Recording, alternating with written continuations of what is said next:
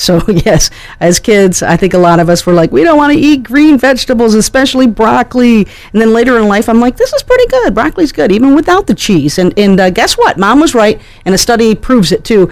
Broccoli is a superfood, and it helps decrease certain cancers and type 2 diabetes. Researchers at Penn State found out how, saying that broccoli contains certain molecules that actually bind to your small intestines. I don't want to think about that, but I guess it's a good thing. And that inhibits the development of diseases. So good news for broccoli lovers, and those who don't like broccoli, maybe just, kind of fake your way through it and do what's right for your health's sake.